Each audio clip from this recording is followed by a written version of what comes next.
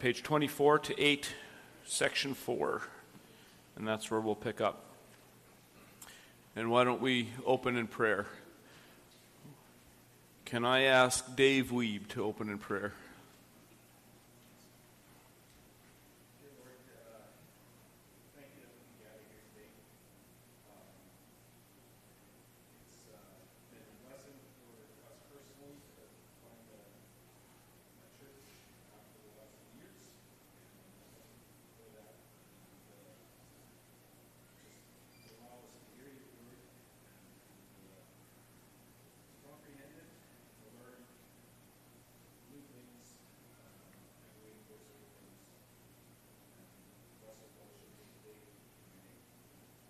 Amen. All right, so we are on chapter 8, section 4. I'll read it, and then we'll pick up where it was left off 2 weeks ago. And this is still on the theme of Christ the Mediator. And you'll have to forgive my voice. I have no idea what's happening. My voice has been raspy for the last few days. There's no scratch, no tickle, no dryness in my voice whatsoever. But I sound like Tanya Tucker, and I apologize for that. The Lord most willingly undertook this office to discharge it. He was born under the law and perfectly fulfilled it. He also experienced the punishment that we deserved and that we should have endured and suffered. He was made sin and a curse for us. He endured extremely heavy sorrows in his soul and extremely painful sufferings in his body. He was crucified and died and remained in a state of death, yet his body did not decay. On the third day he arose from the dead with the same body in which he suffered. In this body he also ascended into heaven, where he sits at the right hand of the Father, interceding. He will return to judge men and angels at the end of the age. All right, and I understand you guys made it through footnote 20. Is that right, Tim? I think that's what you told me. Or finish 22 and on to 23? Okay. Okay. So let's pick it up there on that clause. He perfectly fulfilled the law, and he also experienced the punishment that we deserve and that we should have endured and suffered. And our passages there are Galatians 3. Who wants to take that? Sonia. And Isaiah 53. Howard. And 1 Peter 3. Keenan. I'll get you next time, Hugh. All right. So let's look at that. Sonia, go ahead in Galatians 3.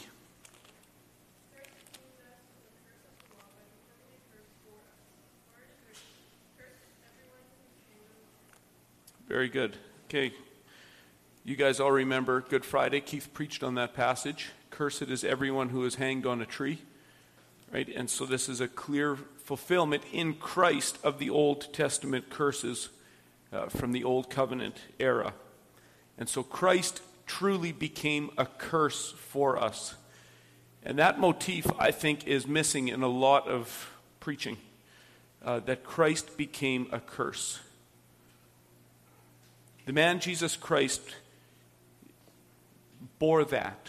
He became a curse. And if you read through in Deuteronomy 28, I was wondering if we should read that at Easter, but it's a long passage. But maybe in your own Bible reading this coming week, read Deuteronomy 28 and the covenant blessings and the covenant curses. If you obey my statutes, blessed will you be in the city, blessed will you be in the country. Your women will bear babies. Your cattle will get fat. Your vineyards will be full of fresh wine. This is all, it's going to go good for you guys. But if you break my statutes, cursed will you be in the city. Cursed will you be in the country. Your women will miscarry. You're going to experience famine. It's going to go bad for you guys. There's going to be pestilence. God's judgment is going to be on you. And Paul in Galatians says that Christ is the embodiment of that curse. It all finally, ultimately lands on Jesus Christ. He takes that curse for us. And that doesn't mean that we don't see covenantal blessings and cursings still to this day.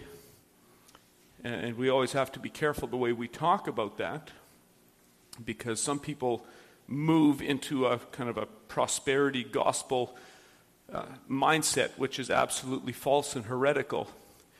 And yet, isn't it interesting that where Protestant Christianity has gone, marriages have stayed stable, and people save money instead of spend it, and they find themselves in vocations that serve creation well. They love each other well through capitalism, which is a form of loving your neighbor with money. You provide a service, and he gives you money in exchange for that service, and people all get richer. And roads get built, and cities get developed, and people design cars and airplanes and ships. That too is from the hand of God. Okay? It can't not go there. If there's going to be rule of law, if there's going to be stable families, if there's going to be gospel preaching churches, if there's going to be thrift and hard work, you can't not expect prosperity. That's not a prosperity gospel, but it is a general principle that obedience to God's law means things go well. And we still evidently haven't learned that lesson all the way, so when we do well, like we currently are, we're very thankful to God and we double down on obeying His statutes and His laws, right? Or we get proud and arrogant and look at what I built. And we start to get self-indulgent and vandalize the things that our great-grandparents built. That's what we do. And then it hurts for a while, and then we repent. And then restoration happens, and we go through this cycle again. But in terms of the actual wrath of God, in terms of the actual personification of the curse of God, it lands on Christ, as Keith showed us a few weeks ago. Discussion on that. The curse motif. Who's going to read Deuteronomy 28 and read what it's like to get cursed by God? I'd encourage all of you to read Deuteronomy 28 this week. To be cursed by God is not a happy thing.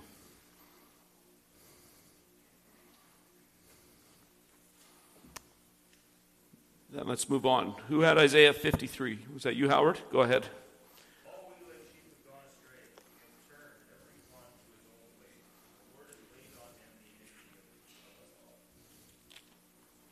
Okay. See the same thing here? Who is in their nature good? Who is in their nature following God? Nobody. Yeah. Except for the good people, right?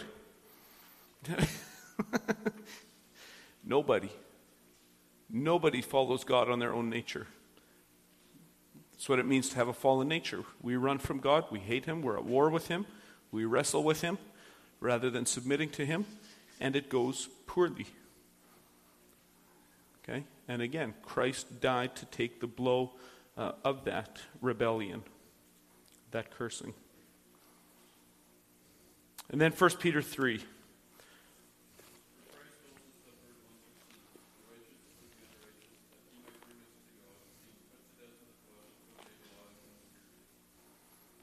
Okay, thanks, Keenan. Okay, so here again, this idea of exchange, the righteous for the unrighteous. Our curse gets transferred to Christ, and His righteousness comes to us, so there's a substitution that happens. And on that basis, He brings us to God. And again, I always like the throne room imagery, where you've got the king sitting on his throne, the Father on His throne, ruling His creation, sovereign over it. And the Son brings His friends into the presence of the throne room. We would have no access to the Father except for the fact that the Son has invited us to be there. And He has a legitimate right to be there. And if He brings His friends, then those friends belong there. Okay? And the Holy Spirit is the person in that relationship that conforms us to that image, that transfers us there. And so this act too is Trinitarian. Okay, so that's to explain this here, that He experienced the punishment that we deserved and that we should have endured and suffered, that should have been us. It should have been us, but it was not. Discussion on that.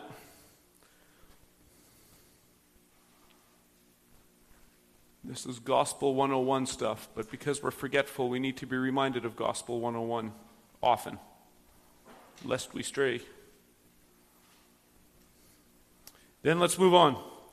24, he was made sin and a curse for us. Hugh, do you want to take 2 Corinthians 5:21?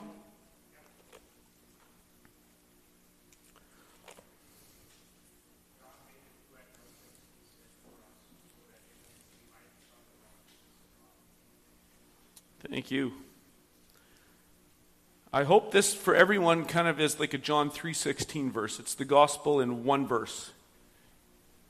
It's the gospel in one verse, and I think we should all commit this one to memory because every piece of the gospel is here. For our sake he made him to be sin. So Christ is made sin, even though he did not know sin. He was not guilty of it. That in him we might become the righteousness of God. So again, this righteousness, that we become the righteousness of God, in this sense, in the gospel, is just a declaration. Who knew that legally you are perfect at the moment of your conversion? Who's aware of that? Legally, you are 100% righteous and perfect at the moment of your conversion. Okay?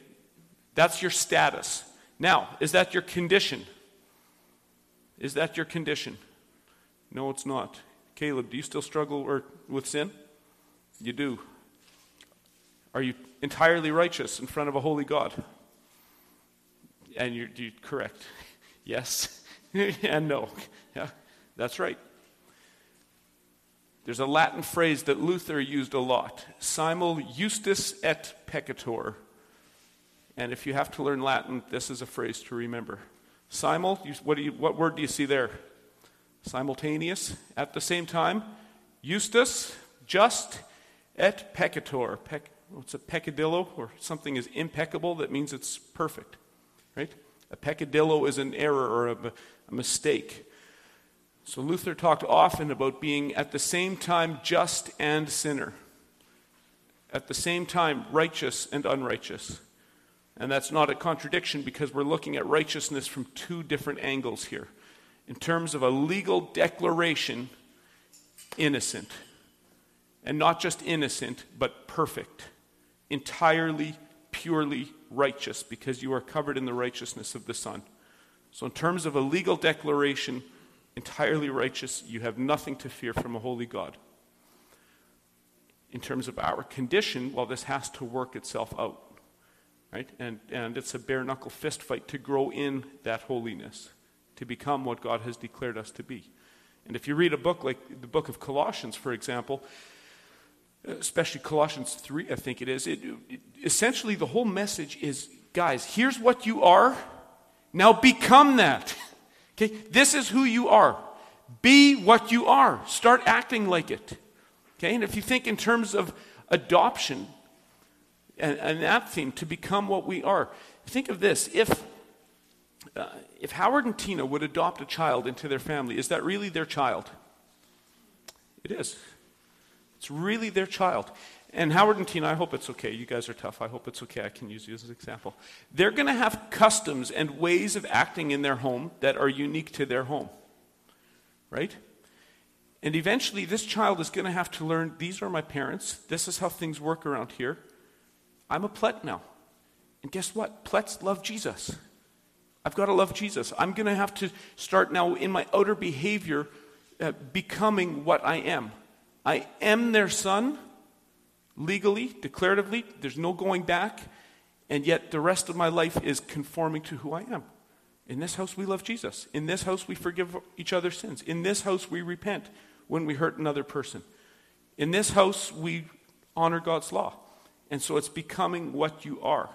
That is sanctification following justification. Become what you are. And 2 Corinthians 5:21 tells us what we are. This is our status. This is our legal standing in God's courtroom if you are in Christ. And the Bible always connects this stuff to being in Christ.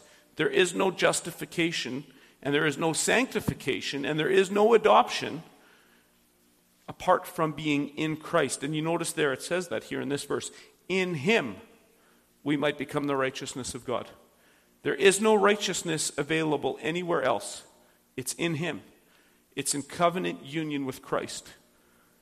It's when Jesus Christ becomes your older brother. You are in covenant union with him. And so it is in him that we become the righteousness of God. All the promises of God are yes and amen in Christ. None of this is possible apart from Christ. And I'll stop there. Can we see the difference between status and condition?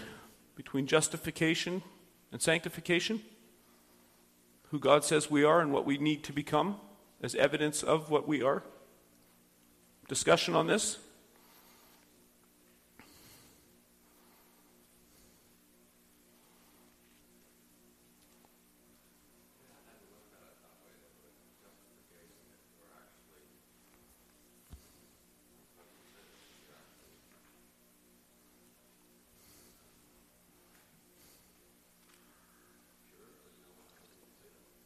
Righteous or innocent? Yeah. And I find that an incredible comfort because that is true. Because legally, you are perfect. Legally, you are 100% righteous. Now when you fight actual sin in your life, you're doing it from victory. You're not doing it for victory. Right? You're fighting a winning battle, not a losing battle. It's if we think of it in those terms, I think back to some of my struggles common to boys and think, why didn't I know this stuff back then? It sure would have been helpful in terms of my sanctification. Because if I'm always fighting and I'm always on a string that could tear away at any moment, you fight out of panic or you fight out of fear. And to fight out of victory, I'm righteous. I'm perfectly justified before a holy God. Therefore, the fight is worth it because it's a winning fight. I can fight winning rather than scared of losing. Is that helpful, what Ron just mentioned? Can we see pastorally, this isn't just doctrine chopping. This is pastoral. This is going to make a difference in your fight against sin, Jolene?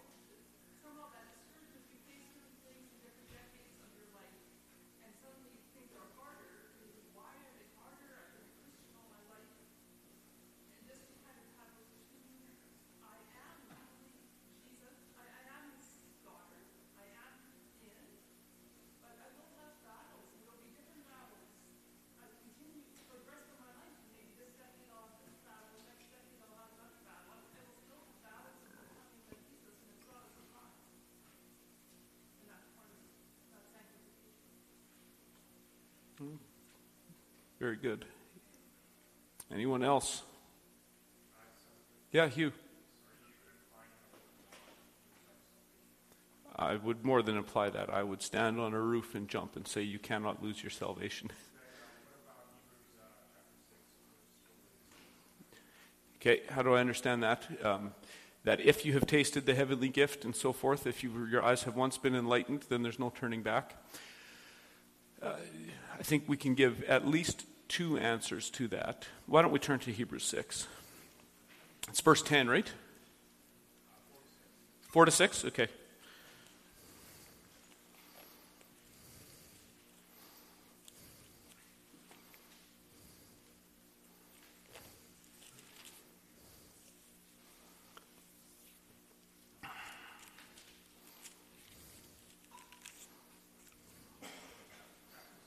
Yep, just finding it here. Okay.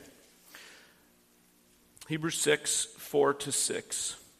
For it is impossible in the case of those who have once been enlightened, who have tasted the heavenly gift and have shared in the Holy Spirit, and have tasted the goodness of the Word of God and the powers of the age to come, and then have fallen away, to restore them again to repentance, since they are crucifying once again the Son of God to their own harm and holding him up to contempt. Okay, so this is one of the many warning passages that you see in Scripture. This is one, but there's many warning passages in Scripture. And those warning passages are there for a reason. And I think we can say a few things about them. One, I would say justification is clearly something that cannot be lost. Right? Nothing can snatch you from the love of God. Nothing can take you from his hand, neither things above or things beneath, right? Toil or nothing can remove us from his hand. All that the Father gives to me will come to me, and whoever comes to me I will never cast out. Right? Those whom he foreknew, he predestined. Those whom he predestined, he called. Those whom he called, he justified. Those whom he glorified, he justified. So there's this golden chain. There's no additions. There's no late additions. Okay? And there's no dropouts. The group that God starts with, he finishes with. So how do we understand warning passages like this is Hugh's question, if I'm understanding you right? Okay. I think we can say a few things. One is that warning passages do different things to true and false professors. And here's what I mean by that. The guy that should be worried about this verse is not. Okay? Just think about that for a second. The guy who should be worried about this doesn't care. He's in. He doesn't care about his sanctification. Or he's not in, and none of this really means anything to him. The people that are sensitive about stuff like this are generally the people who need an arm around their shoulder and saying, you're going to make it, you're fine, right? And they tend to be spiritually sensitive, and that's good. Because I would say passages like this do what they are intended to do. Separate sheep from goats. They do that. I would say in one angle of looking at it, the warning passages are the means by which God ensures that there are not dropouts. He's warning you what would happen if you did this. And it is true. If we could lose our salvation, we would. Okay, and that maybe sounds like a silly comment, but I'll say it again. If you could lose your salvation, everybody in this room would. I promise you. Every last one of you would, including me. If we could, we would. Because assurance of salvation doesn't come from us holding on to God's hand. It comes from him holding on to us. Okay? So these warning passages do what they are designed to do. To be a wake-up call to true believers, you better smarten up. It's time to quit sinning. It's time to get right with God. It's time to go make up with your dad for the way you cursed him out yesterday. It's time for you to go talk to that person at church or at work that you had a bump with. You need to do that because you don't want to go down this road. Okay? So in one sense, I would say it's, in that sense, almost a hypothetical warning, the means by which the sheep and the goats are separated. Because we can't have a contradiction, ultimately, between the assurance passages and the warning passages. We have to find some way to see that these are harmonious. I would also say this, and this is, well, you know what, because this is a little bit more involved, so I'm going to stop there. And I don't know, so far, does that help to answer your question so far? Okay. But what about all these things here, Matt? You haven't answered that. Look at these people. They have been enlightened. They have tasted the heavenly gift and have shared in the Holy Spirit and have tasted the goodness of the Word of God.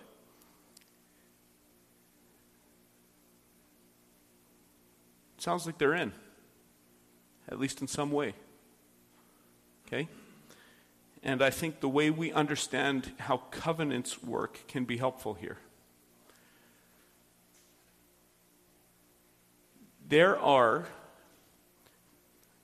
Who knows anybody who's grown up in the church who has left Christianity? Okay. If you're a parent who is committed to fostering a Christian family, oh, come on, guys. If you're a parent who is committed to raising Christian kids, who is not married and is going to commit to raising Christian kids and deciding that right now? Come on, guys. Are we Christians or aren't we? Okay? Our home is a Christian home. Tanya and me are Christians, and we are a covenantally Christian home. That's not up for discussion. It's not up for negotiation. Our kids have learned from day one, this is a Christian home. We're Christians here. In this house, we love Jesus. We repent for our sins, and we trust the gospel. And we trust that the Word of God is the ultimate authority. Can I make my children elect or convert them through that?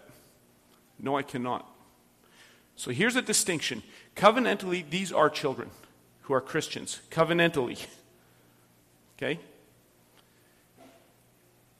And they've got all the blessings and all the advantages of being raised in a Christian context, being raised in the church. They're under the Word of God. They have praying parents.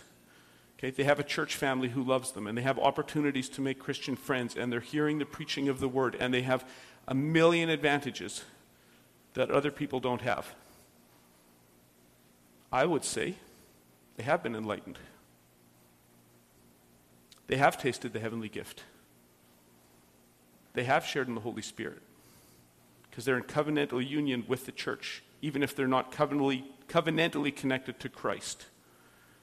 Okay, so we're not talking about the root of the heart issues here. We're talking about in some way they are in union with Christ. And there is a great warning. We talked a few weeks ago about those who know the will of the Father and disobey it receive a severe beating. And those who are ignorant get a light beating. What is that? I think that's this. You know better. Charles Spurgeon's mother used to pray at the table in front of her children, Lord, if any of these children will walk away, it will not be from ignorance.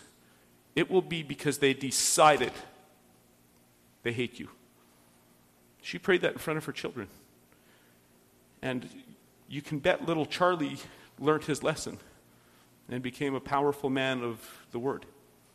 I don't know about his siblings, who stayed in and who walked away.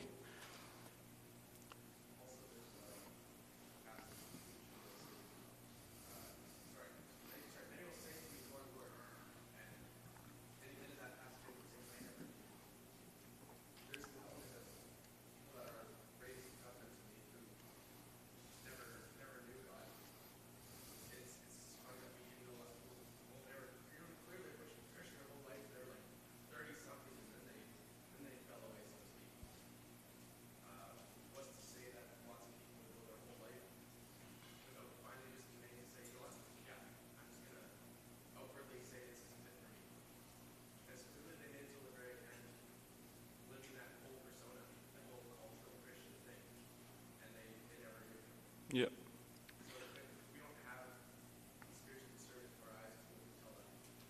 That's right. That's right. And what Keith said, if no one else heard it, was talking about the Sermon on the Mount. We preached that not long ago, where Jesus says, I never knew you. These weren't dropouts. These people named the name of Christ. They were somehow covenantally connected to the church, yet not in union with Christ. They're bringing their good works to Jesus, and Jesus says, that means nothing to me. There was no point in your life at which I knew you. And he's not saying I wasn't aware of you as a person. I never knew you in a saving way. There was no point at which you were mine. It's not like you were mine and then you walked away at 37 and lost your justification. You never had justification, ever, despite being in the church, despite doing the right things. So the warnings are serious. Go to Vern's question, and then I want to say one more thing on this. Yeah, great point. Vern just mentioned, if you didn't hear it, would Judas fall in here? Yes. Is Judas somehow covenantally on the outside connected to Jesus Christ. Somehow he is, clearly. He's in the inner circle. And they trust him enough to give him the money bag. Right? This guy's a deacon inside the apostles. Looks pretty good. And what does Jesus say? You were a devil from the beginning. Judas was never walking with Christ, ever. Despite having physically been present for 3 years, Judas was never in Christ. He was a liar and a devil from the beginning. And I'll say one more thing here on the way external covenants work versus the root of the matter. Who's ever heard of the burnt-over district in New England? Okay, in the 1730s, in the American colonies that were started by Puritan immigrants, right? So we had Dutch pilgrims moving to New York and New Jersey, and we had Anglicans moving to Virginia, and we had Presbyterians moving to other places in New England, and these colonies were all explicitly set up as physical manifestations of Christ's kingdom on earth, and I would say rightly so. I'd say the pilgrims, the Puritans had the right view of how the world ought to work. But here's the thing. Their grandkids started to forget. And if you'd go to the good old days of New England in the 1730s, what you'd find is a bunch of boys in their high 20s that don't want to work, fooling around with girls, drunkenness, okay? Bunch of lazy, worthless boys. And you'd find a bunch of girls who worked at brothels. And if you did this in Great Britain, you'd soon find out that about 1 in 20 girls in London made her living as a prostitute. And about a third of the brothels in England were dedicated to girls under the age of 14. That's the good old days, guys. And then what happened was, through an act of the Holy Spirit that we cannot encapsulate or reproduce other than by his sovereign timing, an absolute torpedo hit Great Britain and the American colonies. A man by the name of George Whitefield and his friend John Wesley, and very shortly after, Jonathan Edwards. And there was hot gospel preaching. Okay? And there's reports. Whitefield used to preach in the open field to crowds of 30,000. I don't know how that works. Ben Franklin paced it off, and he said probably 30,000 here. Ben Franklin never converted, but Benjamin Franklin respected his friend George Whitefield, and he'd go hear him preach every time, and then he'd leave his wallet at home, because every time he'd go hear Whitefield preach, his wallet would get empty for some orphanage or rescuing some girls out of prostitution. And he left his wallet at home, and one time he heard Whitefield preach, and he borrowed money from somebody else because there was girls who needed to be rescued out of prostitution. Hot gospel preaching from ministers who were frowned upon by their own denomination. They got the reason they were preaching in open fields is because they all lost their preaching license. Okay? Because the Church of England was far too respectable to have these roughneck hot gospelers preach, so they just went to the field. And revival hit North America and Great Britain like you would not believe. Some historians would say the only reason Great Britain did not fall into revolution like Russia and France did was because of the Puritans. That was the one thing that kept Great Britain from descending into bloody war, like so many other nations did. And people were converted, and things happened. And 100 years later, we started to forget again. And where that hot gospel preaching went is today called the burnt-over district. Because the religion of the grandparents, despite God having worked several times in a mighty way, these people think they're Christians because they were born in New Hampshire. Okay? My grandparents literally come from Scotland. Okay? And I was literally born in New Hampshire. Of course I'm a Christian. That thinking starts to set over again. And today the hardest place to get the gospel into anywhere in America is in the burnt-over district of New England. I could make guesses about what I think is going to happen to southeastern Manitoba because I think a lot of the factors are correct. I don't doubt this could be, in 100 years, some of the hardest soil in North America.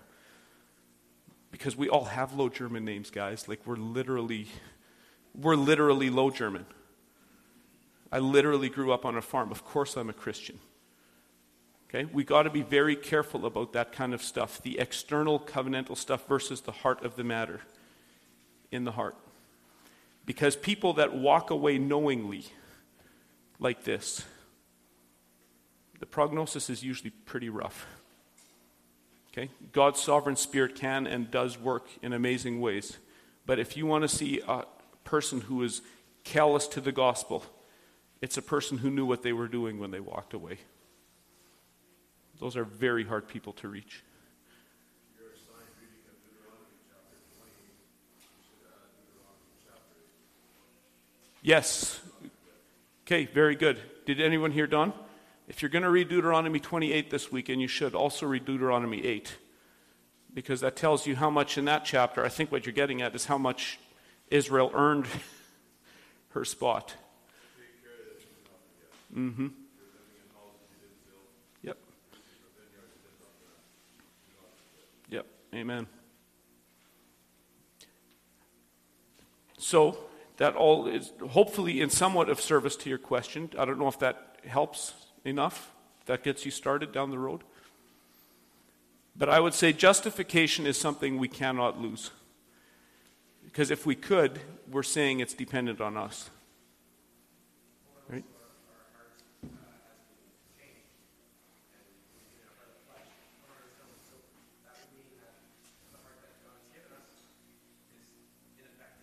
It failed.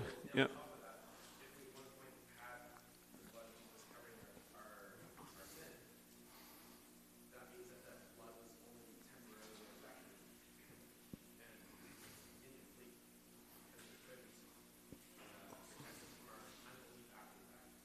Yeah, very good.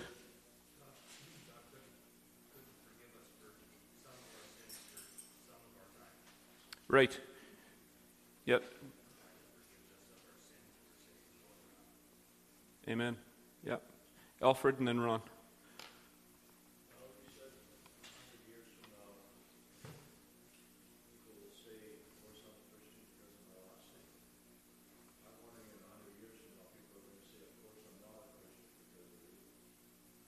Maybe. That would be far better, wouldn't it? At least they know it. There's no game playing. That would be far better. That would be far better. Yeah.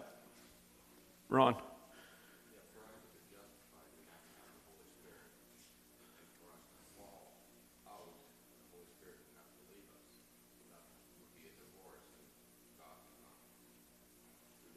Amen. Yeah, Ron's sitting up front here, so he just said to lose objective justification would mean the Holy Spirit has to leave us. But that's a kind of divorce on God's part, which doesn't work. God hates divorce. He's not going to... Well, and here's another way of looking at it, and this sounds so self-evidently obvious. I remember the first time I heard it, I kind of chuckled. How long does eternal life last for, guys? Yeah, I had eternal life until 20 years, right? My lifetime warranty is voided because the lifetime of my toaster ran out, so the lifetime warranty... Well.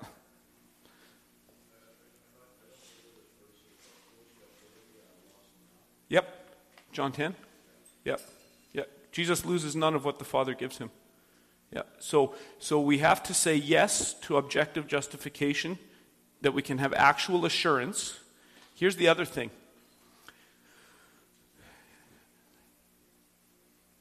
The Bible teaches, I do believe, that we can have assurance. People struggle with assurance. That doesn't mean they don't have it. It means they're struggling to get it. It doesn't mean they're not justified when they're struggling. But if justification could be lost,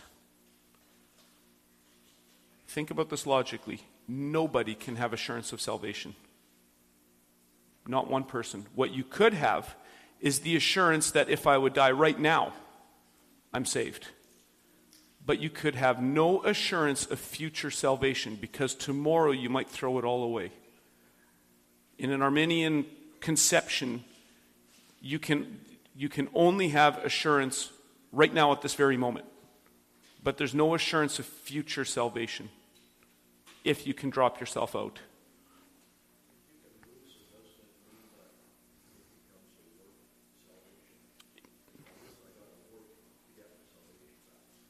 Yep. You have to be good enough. And if we're saved by grace, how much bad stuff do we have to do to get unjustified? And if bad stuff can unjustify me, how much good stuff do I have to do to stay justified?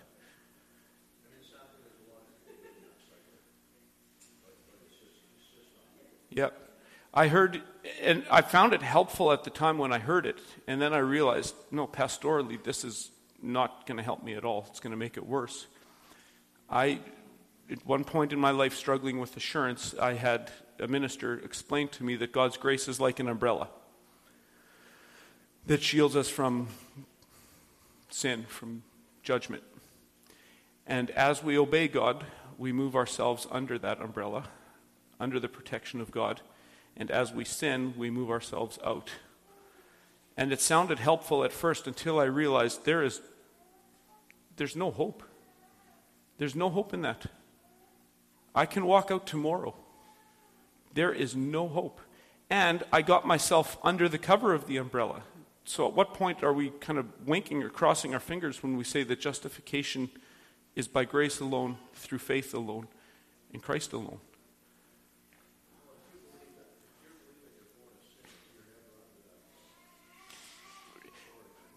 Well, and that's good, because the hidden assumption behind this is we're all born under the umbrella, and then we can move ourselves out.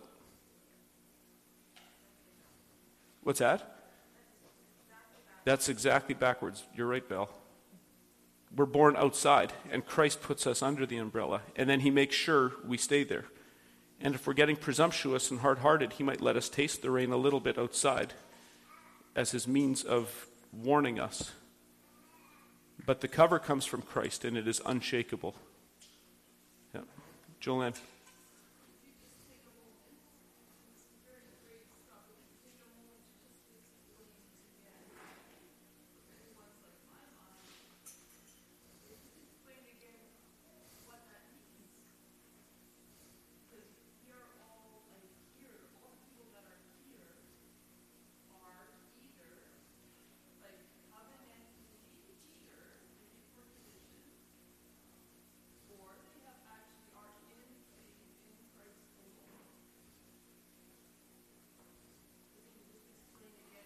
Okay. Okay, what does that mean? And you're talking about in terms of outward appearance versus the...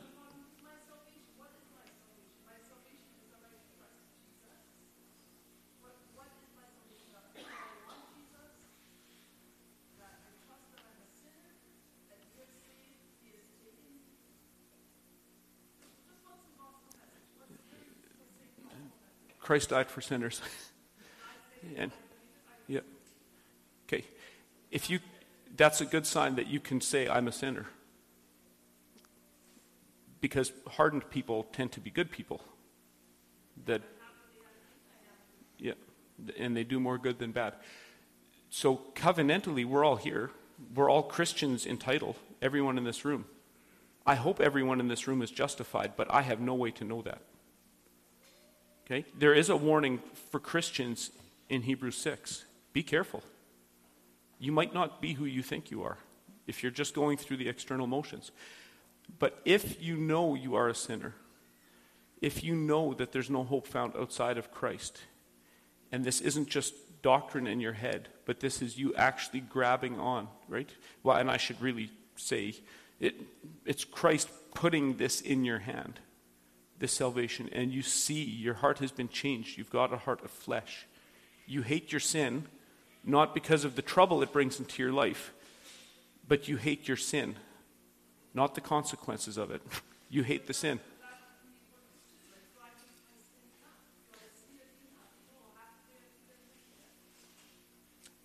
In The Religious Affections, a book by Jonathan Edwards, he talks about some of the kind of Arminian Methodist folks that he was ministering together with.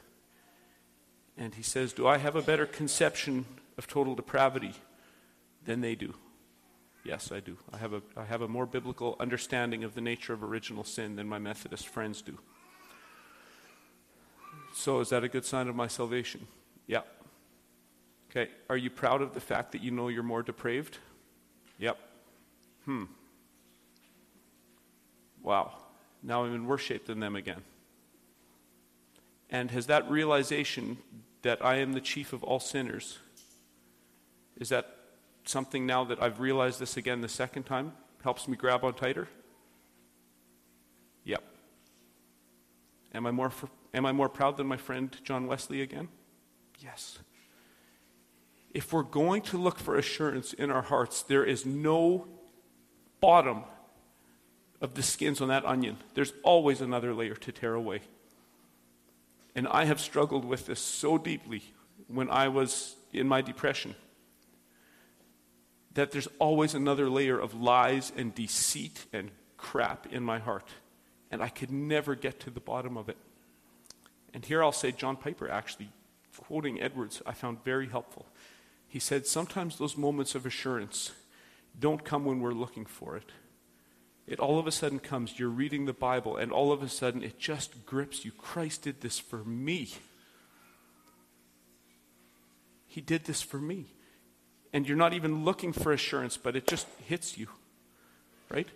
And I think the lesson is we don't go in here to look for assurance, because we lie to ourselves in ways that we don't, and we're so accustomed to our lies that we don't even think about the lies we tell ourselves. So I would encourage anyone in the battle of assurance, don't look into your heart. That's the septic tank that got you in trouble in the first place. Look outside of yourself. Look to Christ. Look to the promises in Scripture. And if we know in our hearts that we are sinners and there is no hope outside of Christ, that's where our assurance ultimately comes from. Looking inside is just going to be another layer of things we find that we need to repent of. Anglican Bishop Beveridge said that even our repentance needs to be repented of because it's proud and imperfect. And I think he's right. Our repentance is proud and imperfect. But we're saved by faith, which is something I don't produce. It's something Christ puts in your hand. So that when you are reading your Bible, you say, yes, this is for Jolynn Sawatsky.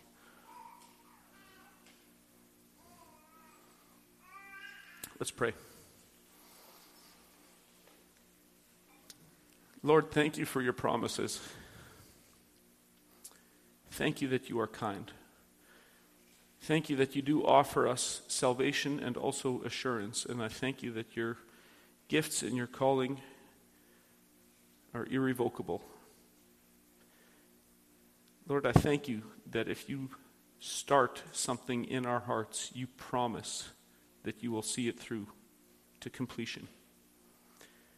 Lord, help us to lean into those promises.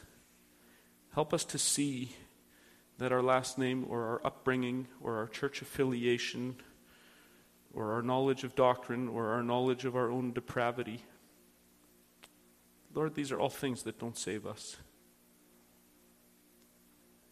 Lord, help us to run to you. Lord, I pray that you would put faith in our empty hands for each one here. Lord, feed us through your word, feed us through your promises in your gospel, feed us in Scripture, feed us as we fellowship with each other here at church, feed us when we take communion, feed us through ordinary conversations. Lord, feed us. Fill our hands. Lord, and for each one here this morning that struggles with assurance, Lord, if that struggle is because they don't know you in a saving way, then, Lord, arrest them. Make their lives uncomfortable. Remove all joy. Remove all satisfaction. Remove all peace from their lives. Lord, pursue them with your hound of heaven, that they would come to know you, and that there would be no peace until they rest in you. Lord, and for those of us who do know you in a saving way, but struggle with assurance, struggle with knowing what's truth and what's lies in our hearts, Lord, I pray that you would help us to get over ourselves. Help us to quit looking inside. Help us to see that the gospel comes outside of us. It comes from an external man, the God-man. Lord, help us to look outside of ourselves through Scripture to you, and that we would say, yes, this is for me. I'm safely in the hands of the Lord Jesus. Lord, do that for each one of us here this morning. You've done it before, you can do it again. And we ask you now, Lord, do it again. Give us saving faith and give us assurance. And give us hearts that are ready to repent, ready to worship you this morning. Pray this all in the strong name of Jesus. Amen.